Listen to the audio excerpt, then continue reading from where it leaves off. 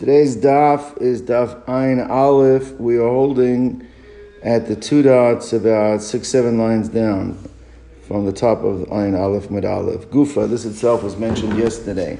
Am Rabbi Yehuda Am Shmuel Kol Haratzos Isel Eretz Yisrael.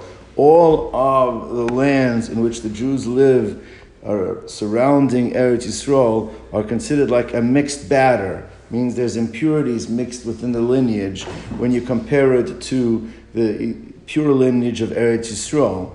The Eretz Yisrael is Bavel, but Eretz Yisrael itself is considered to be of mixed batter, like a mixed batter with not pure, perfectly pure lineage when you compare it to Bavel. That's what we learned yesterday. And the difference would be, Rashi mentions later on, is that if somebody, let's say from Bavel, wants to marry someone from Eretz Yisrael, then you would have to check the person from Eretz Yisrael out, not the person from Bavel. Whereas somebody from Eretz Yisrael wants to marry somebody from another country other than Bavel, you would have to check that person out. You wouldn't have to check out the person from Eretz Yisrael. That's the gist. So Bimei Rebbe, in the days of Rabbi, Rabbeinu HaKadosh, he was in Eretz Yisrael, but he descended from Hillel HaZaken a couple hundred years earlier, and Hillel was from Bavel. All right? So in the days of Rabbi, Bikshu Lasas Bavel Isel Eretz Yisrael, there was a strong push in Eretz Yisrael that they wanted to consider that the rule should be that Bavel is considered like a mixed batter compared to Eretz Yisrael, meaning Eretz Yisrael is considered to be a pure lineage than Bavel. And they wanted Rabbi, who was the Nasi, who was the leader of the generation, to pass that ordinance, and that's the way it should be. Eretz Yisrael has a higher status of lineage than Bavel. And Amar Lahen, so he said to him, Kaitzim atem misimili bein einai. He said, you're placing thorns between my eyes, meaning you're asking me to do something that is inimical to me. Because if you're saying that the lineage of Bavel is tainted, then actually what I'm having to do then is rule against myself, against my own family, because my family, Hillel HaZaken, we all come from Bavel. So therefore, you're asking me to do something where there's a bias, I have a proclivity. Therefore, it's onchem, yitap lemachem, Rebchanina bar Chama. If it is, that's your wish, that you want to see if you can change the status quo, then the person has to be dealing with you, someone that does not have that bias. Let Rabbi Chanina ben Chama rule on the matter. So nitma leman, so he dealt with the request. For Rabbi Chanina ben Chama, Amar Lehem, he said that we have the following tradition, which we learned before. Kach megaleni Rabbi Shmuel, Rabbi Yossi, Sham Mishum Aviv, that he said in the name of his father, the great Rabbi Yossi, Bar Chalafta, Kol Haratzos Isel Eretz Yisrael, that all countries are considered to be a mixed batter when you compare them to Eretz Yisrael. But Eretz Yisrael is Isel Bavel, that's a mixed batter when you compare it to Bavel, and that's the status quo, and that is not going to change. Bimei Rabbi Pinchas, Bikshu Lasas Bavel Isel Eretz Yisrael. Same thing happened in the days of Rabbi Pinchas. They wanted that there should be an ordinance passed that Bavel should be considered to be a mixed batter of tainted lineage when it's compared to Eretz Yisrael. So Amalahem, so he said La'avadav to his servants. He had servants who used to carry him. As an old man, he had like a chair that they used to wheel him in. So he said to them, Shani Omer Shnei Dvarim beBeis HaMedrash. I'm going to go into Beis Medrash to rule in this matter. So I'm going to go and say two things. When I finish saying both of my rulings, Tuluni Ba'arisa V'rutzu. Grab me in my chair and get me out of there. Don't let me hang out. Now it's interesting, Rashi says a very interesting reason why don't let me stick around. What he's going to basically say is that we don't consider Eretz Yisrael to be completely a pure lineage. There is tainted lineage in Eretz Yisrael, so you cannot say Eretz Yisrael is on a higher level than Bavel. And what's going to happen is that the students are going to clamor and pester me to reveal who these families that I consider to be tainted are, and it's going to be a whole big balagan because they want to corroborate what I'm saying, and I don't want to start having to identify and reveal which families are considered tainted in Eretz Yisrael. So just get me out of there so they don't have a chance. Now what he's going to do is, he started off with a ruling that's going to bamboozle them, something that they had not thought about, and that's going to distract them, and then he's going to slip in the second ruling. So he's going to start it with a wild ruling, and then he's going to slip in the second one, and while they're all tummeling, you'll get me out of this, so there shouldn't be a problem. So what happened over here? So Ki Ayel, when he went up to give his rulings, Amar Lahem, the first thing he said, Ein Shchita L'Of Min HaTorah, is that the fact that you have to shech birds, chickens, that's not a Torah ordinance. Now actually there is a machlokas Tanoim in Maseches Chulin. There is an opinion, I believe it's Rabbi Yossi Aglili, who holds that there's no Shchita D'Oraisa on birds. The other Tanoim hold no. They only have to shech one of the two simonim, the trachea or the esophagus, not both, but for sure there is a but he started with the opinion, which is the more controversial opinion, that really the requirement of shechting birds is rabbinically or a rabbinical ordinance, not a d'oraisa one.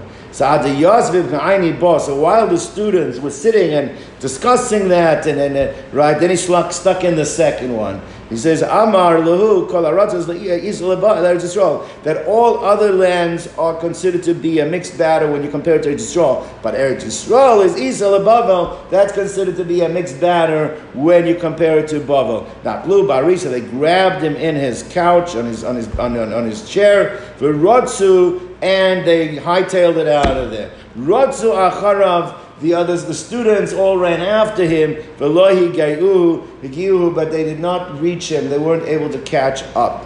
Yashvu Badku, so they themselves sat and started figuring out, let's do genealogical tracing. Let's figure out which families are the ones that are tainted. Ubadku, and they started investigating, Achi Yagiu L'Sakana, and until they got into some hot water, they put themselves in danger. Rashi says that there are some very powerful and violent families that they started unearthing that some of these families, perhaps, there's question about their genealogy. And when these families found out that they are being questioned about their lineage, their repercussions were harsh. And therefore, the Pirusha, they stopped doing it. Meaning, better just to leave... Let sleeping dogs lie. Let sleeping dogs lie, correct. Rabbi Yochanan said, hey, chola is a lashon of an oath, by the sanctuary, b'yadeinu hi, we have in our abilities, there is enough knowledge nowadays that we can trace back lineage and identify where the problems are. Aval ma'aseh, but what can I do about this? Sharei gedoylei hadar nitma'u ba. Mixed into these defective lineage are the most powerful and the greatest of our generation. Meaning that we might not want to start unearthing, because we'll end up starting to disqualify some of the greatest people of our generation. So Savalak Rabbi Yitzchak, so Rabbi Yochanan holds like the ruling of Rabbi Yitzchak. Tam Rabbi Yitzchak, Mishpacha nitma'a, that a family that has become mixed, you should let it be mixed. Means if we cannot pinpoint exactly, and we have to start looking at that there's problems within the greater family, it's better not to start trying to unravel and look, let it lie, let it be the way it is, and we go with the status quo. Amar Abaya, Av Ananami Tanina, we actually have learned that also, I believe, what is that, in a Mishnah? That's a Brisa, right? In a Brisa. So we also had this in a Brisa. What was it in the Brisa? It says, what's that? It's a Mishnah. It is a Mishnah. Where's that Mishnah? Idios. Okay.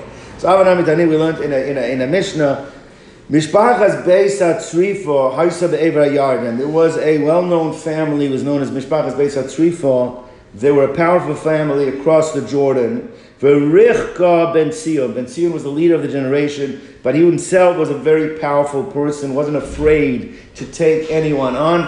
And he went and he was merachet that family. Literally means he distanced that family. He identified, he was able to pinpoint, there is a problem, and this family, because of their strength and their power, were able to make it into society without people questioning them, because people are afraid to take them on. But he says, I'm not afraid of them. And he went and he distanced this family. He said that you cannot marry into this family. Bezroa, with power, with force. And there was another family, the Kirva ben Sion Bezro. It was the opposite, right? That they actually, this family should have been part of society, means there was no problem with them, but whatever it is, they had a falling out, and they were banished, but really they should not have, and he forced people to take back that family because he felt there was nothing questionable about their particular lineage. So the Mishnah concludes, "Konkoin elu elioba latame v'latayar." These are the type of families where it's clear, just because of their position in society, they were either distanced or they made themselves in. Those are the kinds of families that Eliyahu Navi will either say are tameh or tahor when Mashiach comes, right? But so there'd be l'rachek to distance, or l'karev, or to bring in, right? Because these are the families that it's clear people know about it. They just don't want to talk about it because they're afraid of starting up with the wrong people. Aval mishpacha shenikma'a, but a family that got mixed. There was a mixed in. We don't, and it just happens to be that no one's aware of it. The status quo is there's no problem. To start now looking for problems within those mixtures of families, nitma'a, they're going to stay mixed, and Eliyahu Navi is not going to identify who they are, and the status quo will remain. Tana, we learned in a brayso, Oda Cheres Haisa. There was another family, and the Chacham did not want to reveal who they were. But what? But meaning like this, publicly they didn't want to shame them, but on a private level, the Chachamim would give the information over to their children and to their students and say better to stay away from this family. So they did not publicly out them in society, but it was kept quiet on the need to know basis. They Pamachas b'shavua, and this information was only shared once every 7 years. The Shavua is a Shemitah cycle. They would only give this information over once every 7 years. Some say Pamayim b'shavua, it actually was given over twice every 7 years. And Amar Rav Nachman bar Yitzchak Mistavra Kamanda Amar Pamachas b'shavua. The lot more logical opinion was once every 7 years. Why? Less. That giving this over information less than more. Why does that make more sense? Because we have a bride that says that if a person makes a statement that I will be a nazir if I don't give over information that I know that could help disqualify certain families. So nazir, it's better for him to be a nazir. So what do you see? That keeping that information, suppressing that information is better, even if it results in you having to accept on yourself a nazirus. So if the question should be once every 7 years or twice every 7 years, the position that it should be once every 7 years would seem to be the more correct position. All right. So therefore, nazir v'lo and he should not reveal it. Mishpachas are not reveal which families he considers to be of tainted lineage. Amar Rabbi Baruch Amar Rabbi Yochanan. Shem ben Arba Oisios, that the Hashem's name, the ineffable name, was called the Yud-Kei Vav-Kei, all right? Chachamim Moisin Oisio Talmidem Pam Achas B'Shavua. The Chachamim would teach their students once every 7 years how to pronounce it. Yud-Kei Vav-Kei, right? We're going to see we don't actually read it in the Psukim, but that we shouldn't forget how to actually pronounce it. Once in 7 years, they would teach the students how to do it. For Amrlan, some say Pamayim b'Shavua twice every 7 years. Amr Rav Nachman bar Yitzchak Mistavra makes more sense. If you command Amr, the one says Pamayim b'Shavua should be less, is better once every 7 years. Why? Because the pasuk says in Shmos, Zeh Shmi le'olam. This is my name. The Yud Kei Vav Kei. This is my name. That'll be my eternal name forever. But le'olam should be read also, understood as being la'alein, to be hidden. Olam could mean forever, and la'alein is to hid. This is my name that should be hidden. So therefore, since it's the name that should be hidden, if it's a question, should it be revealed once every 7 years, once or twice every 7 years? It makes more sense. It should only be done once every 7 years. Right. La'alem ksiv. The way it's written is without the vav, not la'olam. We pronounce it as la'olam, but it's written as it should be hidden. All right. Rava savar lamidrash of Pirka. Rava thought it's important that we shouldn't forget how to pronounce it, and he wanted to publicly announce how to pronounce it. Amalehu Saba. So a certain elderly chacham who was there said, La'alem ksiv, that the Torah writes it, La'alem, it should be hidden. You should not be teaching this publicly. Rabbi Avina Rami, Ravina had a contradiction. Ksiv, on one hand, we find that Hashem's name, the Yud Kei Vav Kei, it says, Zeh Shmi, this is my name. Okay? Right? V'ksiv, Zeh Zichri, this is how I'm remembered. So this is my name. It's called, one hand it says Zeh Shmi, and it says Zeh Zichri. All right. So the Chorah, why does it make a distinction between what is my name and how it's actually remembered? Remembered implies the way it's read. So Amra Kodesh Baruch Hu, Lo kashani nichtav ani nikra. The way my name is in terms of how it's written should not be the way it actually is remembered in terms of how it's written, how it's read. Right. So therefore, Lo kashani nichtav ani nikra. Nichtav. The way I'm written, Zeshmi, is the Yud Kei Vav Kei. That's the Yud Kei Vav Kei. That's the way it's written in the Torah.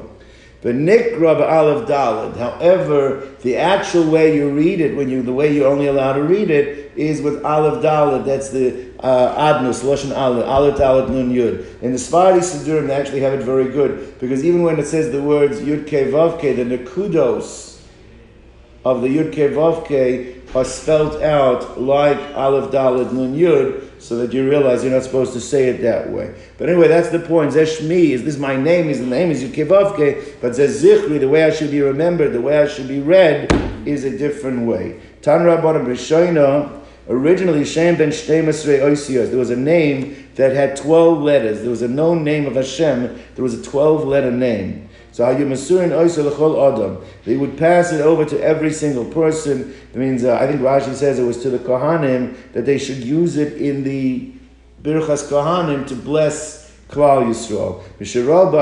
However, when people, those who were indiscreet, they would use it for personal reasons. They would use that name. It was a very powerful name, and they would use it for inappropriate things. So then they started only giving it over to those that were more discreet amongst the Kohanim, those that could trust, and those that were more tsanua, is more humble.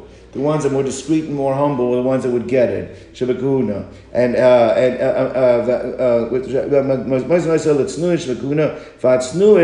they gave it over to these the discreet ones in the Kunavat Shabakuna Mavlin Oisa B'Ne'ima. And they would swallow it, means they would say it quickly when the Kohanim were doing the singing of the Duchening, they would say it over quickly that people should not be able to identify and hear the name, but it should have the force of giving the bracha. Now, when their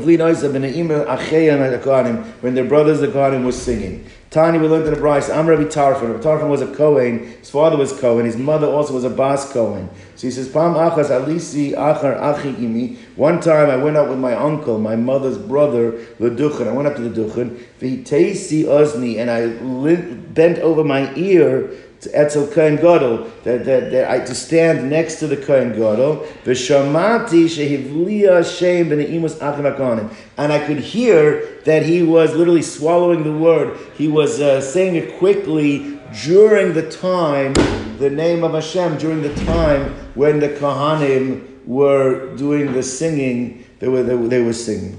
Amar Rabbi Yehuda Amar Rav Shem ben Oisiyos Arbaim Shtayim Oisiyos, that their name of 42 letters, is even a higher level name. The name of 42 letters, Ein Elmi Shitsanua, is only given over to someone that is discreet, for Anav and humble, for Omed B'chetz Yamav, and he's already reached half of his lifetime.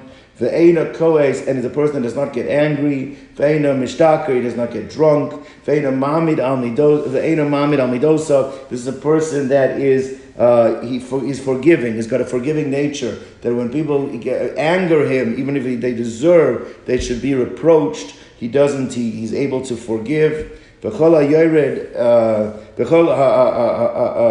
Hayodeya, and anyone that knows this name, the Hazoyer Bo, and is careful with it, Mishamra, and safeguards it, B'tahara, in purity, Ahuv Lamala, he's beloved from above, V'nechmad Lamata, and he is endeared below, Ve'emasa Mutelas Alabrios, and he has the respect, his fear is over over all creatures, and his people fear him, people respect him.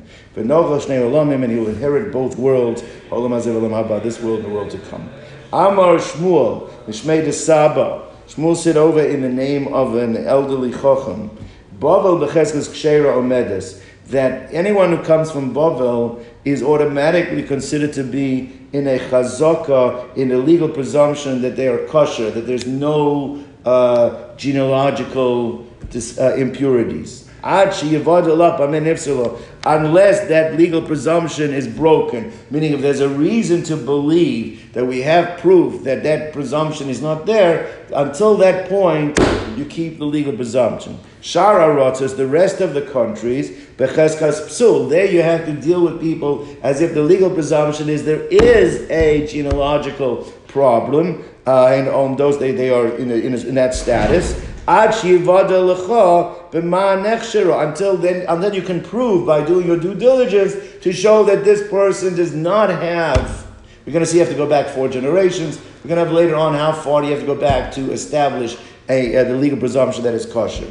Now, so therefore it comes out like this. Above all, you're kosher until we prove you're not kosher. Everywhere else, you're not kosher until we prove you're kosher. What about Eretz Yisrael? Eretz Yisrael, muchzak l'psul. If someone's illegal, in the legal presumption, his family's disqualified, that he's possible, you deal with him like he's possible. Muchzak l'kosher, but if it's a legal presumption that he's kosher, then you deal with him like he's kosher. So when it says that in Eretz Yisrael, it seems to be a contradictory situation. Why is it contradictory? Haguv kasha, this itself is contradictory. Amart muchzak l'psul. In Eretz Yisrael, you said that if somebody is from a legal presumption that his family is disqualified, then possible, you have to do with him like possible. The implication is, ha-stama. Let's say you don't have legal presumptions one way or the other. Not possible and not kosher. What would the implication be? He's okay. Only if it's actually legal presumption that's possible, it's no good. But if you don't know one way or the other, then the assumption would be, the implication would be that it's kosher.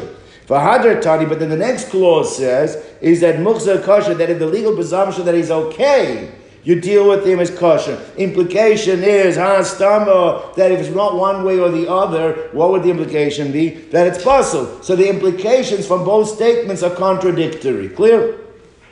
So Amar Rav Huna, he bar tachlif from Mishmei the Rav lekasha. There's no contradiction over here. That depends on what you're trying to do with this presumption, with legal presumption. Kan la'asio isha. To marry off this person, then you have to assume like this, is that he's in the legal presumption that if there is a legal that presumption that he's kosher, then you can to get married into this family. So a woman, if you want to marry a woman from a family, the legal presumption is kosher, then it's okay, right? But you have to have the legal presumption. Okay, otherwise, if you don't know, it will be problematic until you can establish a legal presumption. That's to marry into the family. The other kan lahotzi isha miyado. The case over here. What happens if somebody already married and did not do the due diligence and check? So in such a case, you have to say, let him stay with that until what? Until you can create the legal presumption that it was no good. But otherwise, we're not going to force him to get divorced. Meaning like this: to get married lechatchila, you have to start with a legal presumption that it's okay. If you don't know for sure, not enough, not good enough. You have to know it's okay. You married already, then we're only going to force you to get divorced if the legal presumption is it's not okay. If we're not sure, that's not enough to say you have to get divorced. So therefore it's not contradiction. Amrab Yosef. Kol she'sichosoi kebavel. That if a person has an accent, or he speaks with a Babylonian dialect, mesin lo isha, we can marry off to him a woman without checking him out, because the fact that he speaks that way, what does that imply? That he is from Babylonia. And Babylonia we consider to be becheskas kosher, so that's okay. But nowadays, the Ikar Amoy, you have people that are underhanded. You have people that learn how to speak with that type of dialect or accent specifically so that they should not be questioned about their lineage. So nowadays, the way a person speaks is not good enough to associate him with coming from Bavel. Chashina, we are concerned, and we have to do a better investigation. Zeiri havakam mishtamit minei Rabbi Yochanan. Zeiri was a student of Rabbi Yochanan. Rabbi Yochanan had a daughter. Zeiri was an upstanding young man, and Rabbi Yochanan wanted Zeiri to marry his daughter, Rabbi Yochanan, his Rebbe's daughter. The problem was Zeiri came from Bavel, and Rabbi Yochanan was from Eretz Yisrael. And therefore, Zeiri felt from a lineage standpoint, it would be marrying down. Now, this is a bit of an uncomfortable situation because his Rosh Hashiva wants him to marry his daughter. So therefore, Mishtamit Minei Rabbi Yochanan, he evaded him. He avoided coming into contact with him so that this should not come up. All right? So the Hava Amar Le Nasi Bird, because he knew Rabbi Yochanan wanted that he should marry Rabbi Yochanan's daughter. Yom Echad, one day, they happened to be traveling on a path, and they came to a river, to a pool of water, to a stream.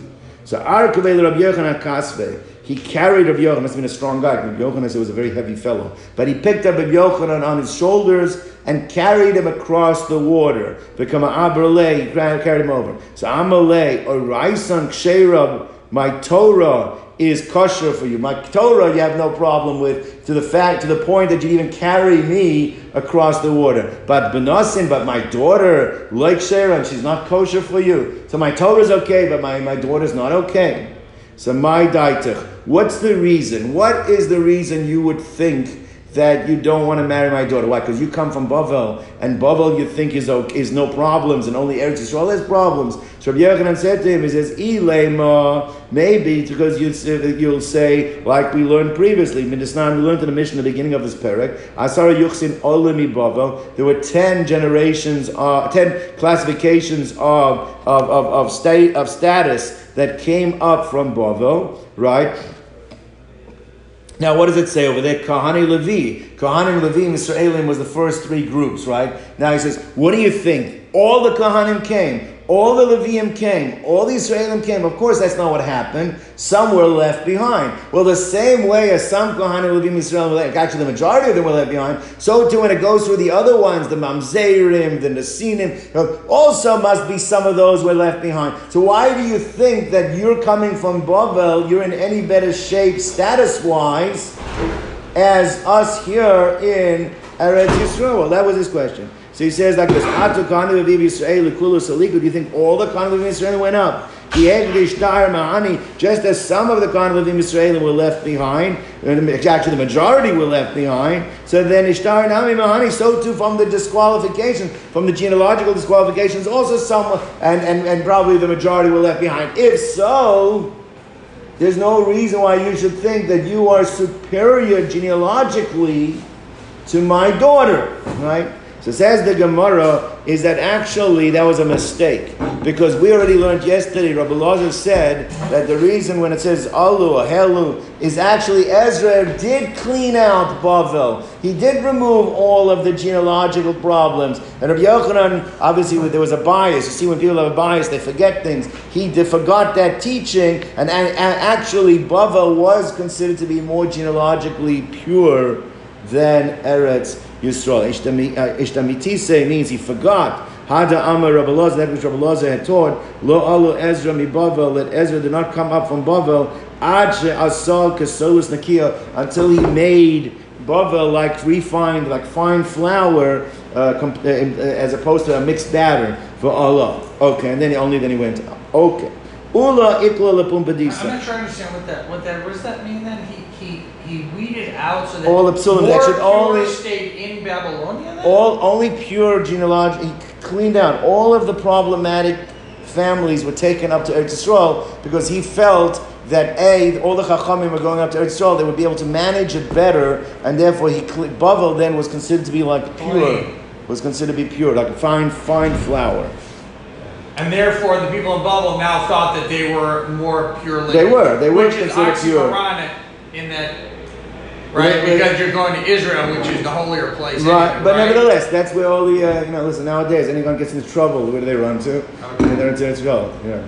until they're in trouble in Israel and they come to the valley. But anyway, so the point is like this. So therefore, the point is that therefore it says that he forgot about that. We're holding about a quarter way down on Ayin Aleph from base.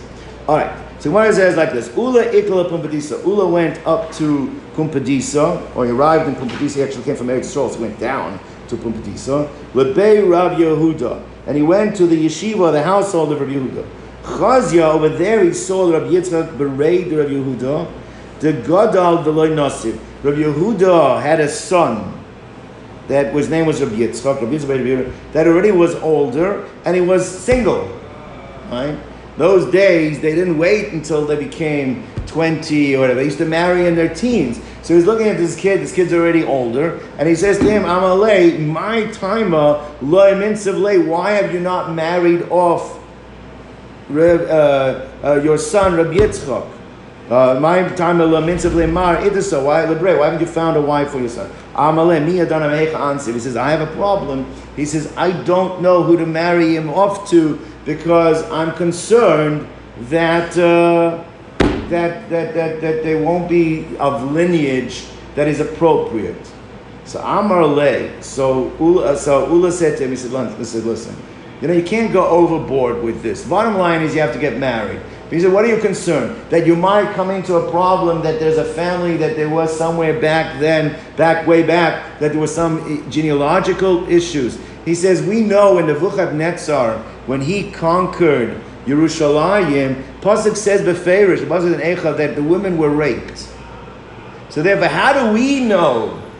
Right? We who are now went into Bavel, or we are the descendants of those women. How do you know that it wasn't from a woman that Taka was raped by the rape and pillage of Yerushalayim? So stop going overboard that you're concerned that he might find someone who's to say that never happened to us either. That's the point that Ula was making to Rav Yehuda. He says, Atu Anan, he says, ourselves, miyadina, and are we sure from where we come from? Maybe from those that the Pasuk says, that women in Zion were raped. Sulais, the virgins, Ara Yehuda, in the mountains of Yehuda, they were violated. Now maybe you'll push back and say, what's the worst? Even if in fact the Jewish women were impregnated, then maybe you'll say it's not a problem because la halacha, the child that's born from that offspring is a Jew, is considered to be a Jew. So at the end of the day, even if we are, but we'll still go there. But I'm worried about that there might be mamzerus. I'm worried about marrying my son into families that were not careful, and there might be mamzerus. Right, the Vlad is kosher, that the Vlad is considered to be a full-fledged Jew. Dilma, we know that the Navi castigates the Jewish people in terms of, we're going to see in a moment, that they engaged in wife swapping. And therefore, the Navi castigates them. Obviously, this was something that was going on. This wasn't just a one-time occurrence. Now, if in fact there was wife swapping going on, the offspring from that, that's mamzer. So how do you know we don't come from that? So we'd like to believe we don't, but we don't know. So let's stop being so judgmental and worrying about the women that your son might end up marrying. We don't know ourselves what our own status is 100%. So Gemara says like this, maybe we come from those that it says, they would lie down on ivory, beds made of ivory, and they made putrid their couches. They despoiled their couches. Now what does it mean they despoiled their couches? What did they do? Right? The Amar Rabbi Yossi Bar Chanina, Elu bnei Adam ameshtinim b'mayim b'fnei mitoseyim arumin. They would urinate in front of their beds naked. So that's what he said. He understood that's what the pasuk refers to. Avo castigated him. He said, can't be that that's what it's referring to. Yes, that's not appropriate behavior, but it can't be that what the pasuk is talking about, the Navi is condemning those people for that behavior. Why? Because they were not sanua, they did not act appropriately, they urinated naked in front of their beds. So if that's what it means, then the Navi says, what's the punishment? That they're going to, because of their behavior, they're going to be the ones in front of the exiles. They're going to be the first ones in front of the exile. You're going to tell me because a person urinated in front of his bed naked, he now deserves to be exiled and lead the exile? That can't be. That behavior is what they resulted in. He says, Mishuma mashtine mayim, because they urinated in front of their beds naked, yiglu baroish goylem, they should be the first of the ones exiled. So El Amra Bavo, it's a different shot. What happened over here, Ele Bnei Adam, where these are people that Sha'ochlim V'shosim Zem Zeh. They would be very social. These couples would be very social. They would eat and drink together and get drunk. U'madikim Mitaseyam, and then they would put their beds together. Zubazu U'machlifin Nishaseyam Zeh Im Zeh, and then they would switch their wives one for the other. U'masrichin Arusaseyam, and they would make putrid their beds. V'shechva Zera She'en Shalem, V'shechva Zera that does not belong to them. That's what it's referring to. The point is that this behavior was going on, and therefore who's to say that we're going to go ahead and judge other people for their lineage? How do you know, says Ula to Rav Yehuda, that what?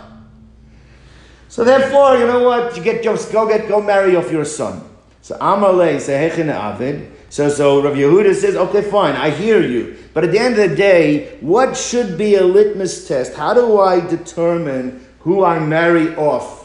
This is fascinating for Shidduchim. How do you determine which families I should marry my son to? So he said like this, Amalei zil basashtikusa. Look for those families that are quiet.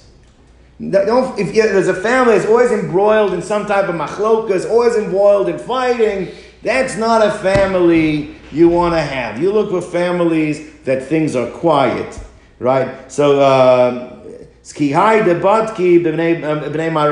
find in Eretz Yisrael, they used to check they tray bahadi adadi. So then they would take a look if there actually happened to be a fight between two people. Who's the first one that would back down? Who's the one? It would be an argument, the one to be quiet, the one who would let it go. They would look, because that was a sign that they are more genealogically fit, because that those midos are tied to genealogical impurities, the ability not to back down and not continue a machlokus.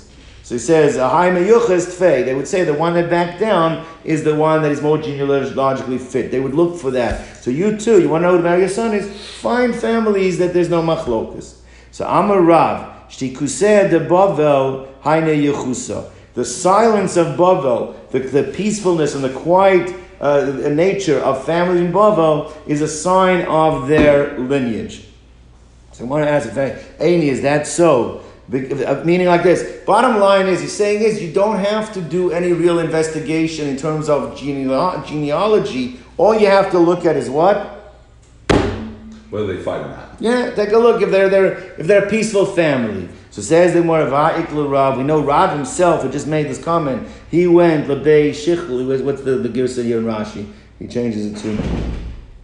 He went to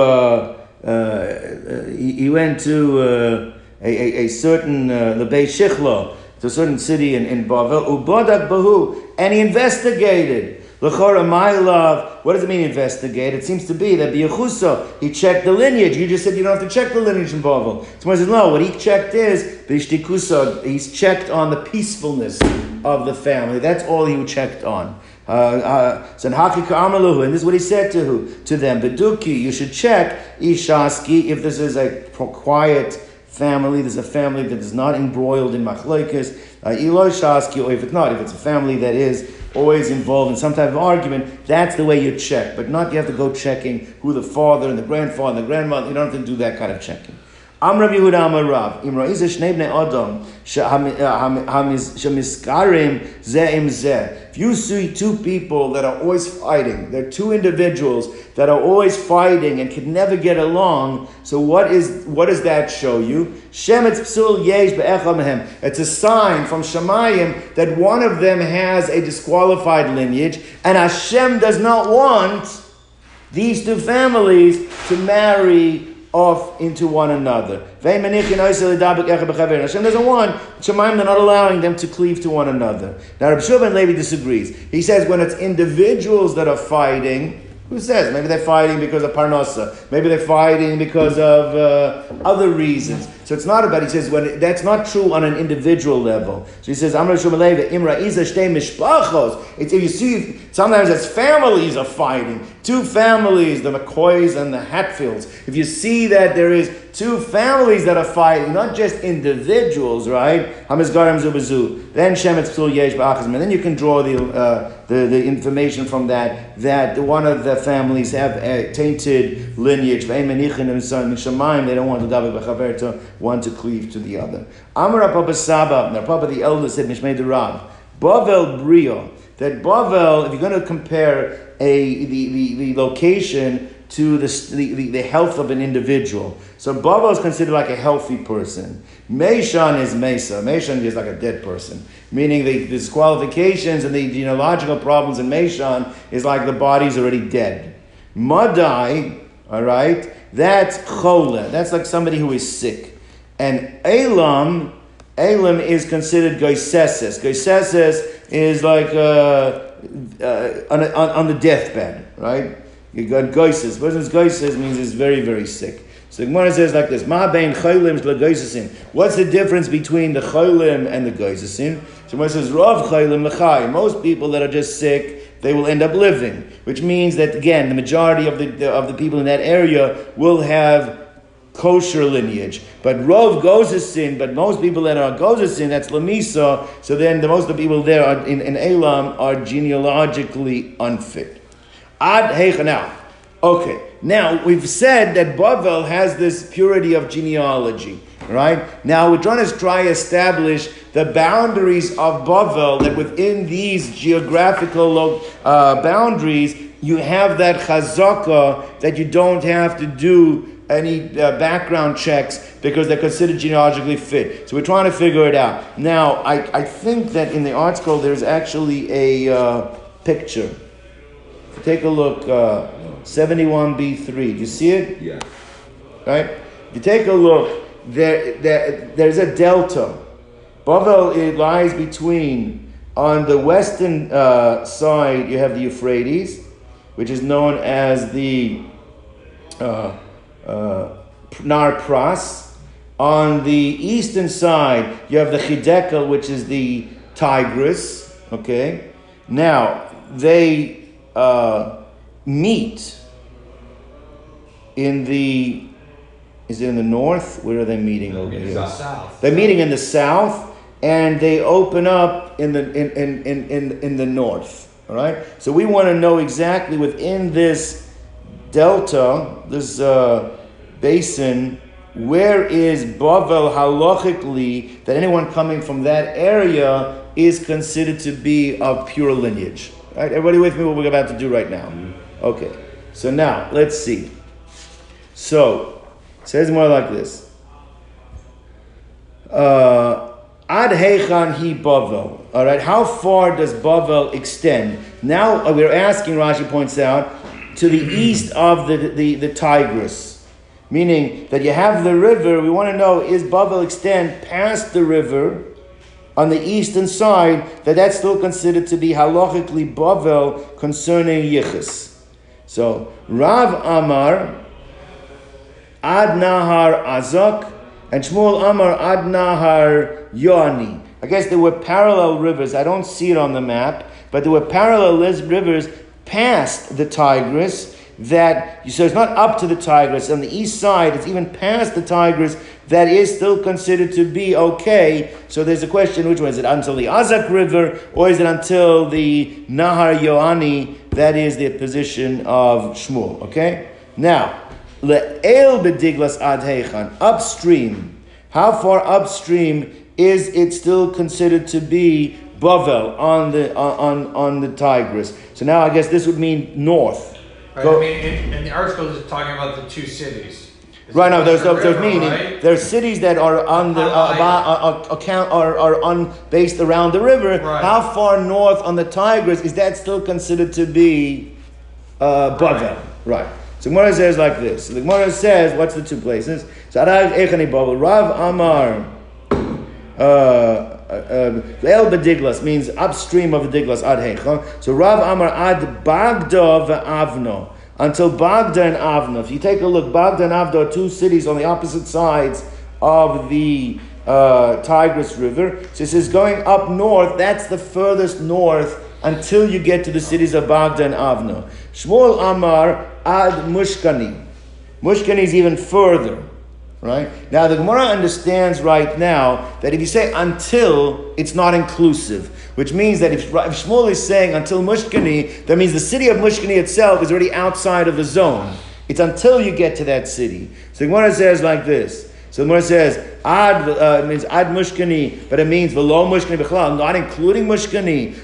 We have a contradiction then in Shmuel himself, because Amar of Babchia bar Abba Amar of Shmuel, Amar Shmuel, Mushkani hareka gola leyuchsin. Mushkani is considered like the exile. The primary exile was Bavel. It means Mushkani is considered like Bavel for Yichmas, means clean in terms of its genealogy, which means Mushkani is considered part of Bavel. So when it says Elo, when Shmuel said until, in this case he doesn't mean until, not including, but when he said ad Mushkani means Mushkani Bechlal is included as well. Let's keep going. But Tachlis Bediglis ad Hecha. Now we're going downstream, which means we're talking about going south. How far south does Bavel extend on the Tigris? So the Tachlis Bediglis ad Hecha. So Amar Rav ad Apamyo Tato'o. Shmuel. I'm sorry, you're right. Amar Rav Shmuel. Amar Shmuel ad Apamya de Tato'o. So there's going to be a lower Apamya and an upper Apamya. So he says up till the lower Apamya. Means inclusive of the upper Apamya, but till the lower Apamya, which l'chora means not inclusive of the lower Apamya. So therefore, ad Apamya Tato'o. That's what Rav Shmuel said. Right? So Tarti Apamya Havan, the Gemara explains, is that there were two Apamyas. Chada Elisa, one was the upper Apamya, Chada Tasyaisa, and one was the lower Apamya. So Chada Ksheira, one is fit, Chada Psula, and one is disqualified. Meaning the upper one is fit, the lower one is not fit. So until means not including the lower one. Now, Ubein Chada Lechada Parsa, the amount between them was a Parsa. A Parsa is 4 mil. Usually that's considered like 72-minute walk. Somewhere between 2.5 and 3 miles. Okay. Now, the Kakapti Adadi, and actually the residents of these two Apamyas were very strict with one another. They had nothing to do with each other. Afilu Nura lo Mushli Adadi. They would not even lend each other fire, which makes sense because the one is considered genealogically fit, one's not considered genealogically. Like we said, they don't get along. The Simanayech, the Psulta, and the sign of which one is fit, which one's not fit, Ham de Mishtayi Meishanis. The ones that speak the Meishan language, which is the lower Apamya, they spoke Meishan, and Meishan is a sign of disqualification. So the ones that spoke in Meishan were the lower ones, and that's were the ones that are disqualified. Let's go back to it. Now that was the Tigris. So we discussed the Tigris up, down, and to the east. Now we're going to be dealing with the Pras. All right. Now the Pras we don't have to deal with on the south because it actually meets the Euphrates. Pras is the Euphrates. Euphrates and the Pras come together. So whatever we said was the lower portion, which is they were actually right. But we're trying to find out now. We want to talk about the other dimensions for the Euphrates. So el de Pras. So therefore, upstream of the Euphrates, Rav Amar ad Akra de Tulbanki, and Shmuel Amar ad Gishra de Pras. So Rav said until Tulba de Tulbanki. If you take a look, Akra de Tulbanki, you see where it is on the Euphrates, and Shmuel said that it was known as the crossing, the bridge, the Euphrates bridge. Okay. That's up to there. It's considered Bavel for genealogy. Rabbi Yochanan Ama'ad Ma'avras the Gizma. It's the Gizma crossing, which is actually below. So it's the furthest is Akra to Tubanki, then there's the Euphrates bridge, and then there's the Gizma crossing. Okay. Now the Gemara says that Abaya, who lived generations a couple generations after the Rav and Shmuel and Rabbi Yochanan, he would light Abaye of Item Rabbi Yosef. Sometimes it was Abaye, sometimes it was Rabbi. Rabbi Yosef cursed Ad Rav. Anybody that was lenient, going with the opinion of Rav and saying it's okay until what Rav said was until the bridge, right? the Euphrates bridge is okay. He cursed that. He said you can't rely on that. Right? So Gemara wants to know, light Abaya, ad Rav light, ad Shmuel lo light. So why is he only cursing somebody who relies on Rav? He should be for sure curse somebody who relies on Shmuel, because Shmuel's even further up. So I made a mistake. The highest one is Euphrates Bridge. No, the highest one was the Akatul Banki. No. Akatul Banki was the highest. The Euphrates Bridge is below that, and then below that is the Gizma crossing. Okay, that's not how it is in the drawing, Rabbi. Oh, that's how it is in my drawing. Maybe they changed it. The Euphrates Bridge is at the top, the Tobank is in the middle, and the Gizmo. We're going to see that it was moved. So therefore, maybe the drawing that I have, I picked up the old art scroll over here. It has it the other way around. But let's see. So what I wanted to know is that why is he only cursing on the opinion of Rav and not cursing on the opinion of Shmuel, where Shmuel was even more lenient? So Gemara says like this. So Ella alayit ad Rav kol shekan Shmuel means because he is cursing on Rav and even more on Shmuel because Shmuel is even more lenient. You can go even higher. The Ibai Sam Elolam ad Rav light really only was cursing Rav. Shmuel lo light. The reason he cursed on Shmuel because Gisher de Bepraz l'Tator havekoyi, because in Shmuel's time they had removed the bridge. That wasn't as high up; it actually was lower down, and therefore, only if someone relied on Rav's Shita means the picture we have is in the old one is when the bridge was moved. Okay, so therefore like this. So therefore, the Olam the Rav light, the Gish the Rav that I saw actually was lower, and therefore Shmuel held that it only goes up to the bridge. Was actually was okay because it's more stringent than Rav, who said it goes all the way up to Akra the Tulbanki, right? Yeah. Va'idna, but nowadays the Gemara points out at the time that Ravina and Rashi were editing the Gemara, Ha'idna hu deluye parsoi. The Persians actually have.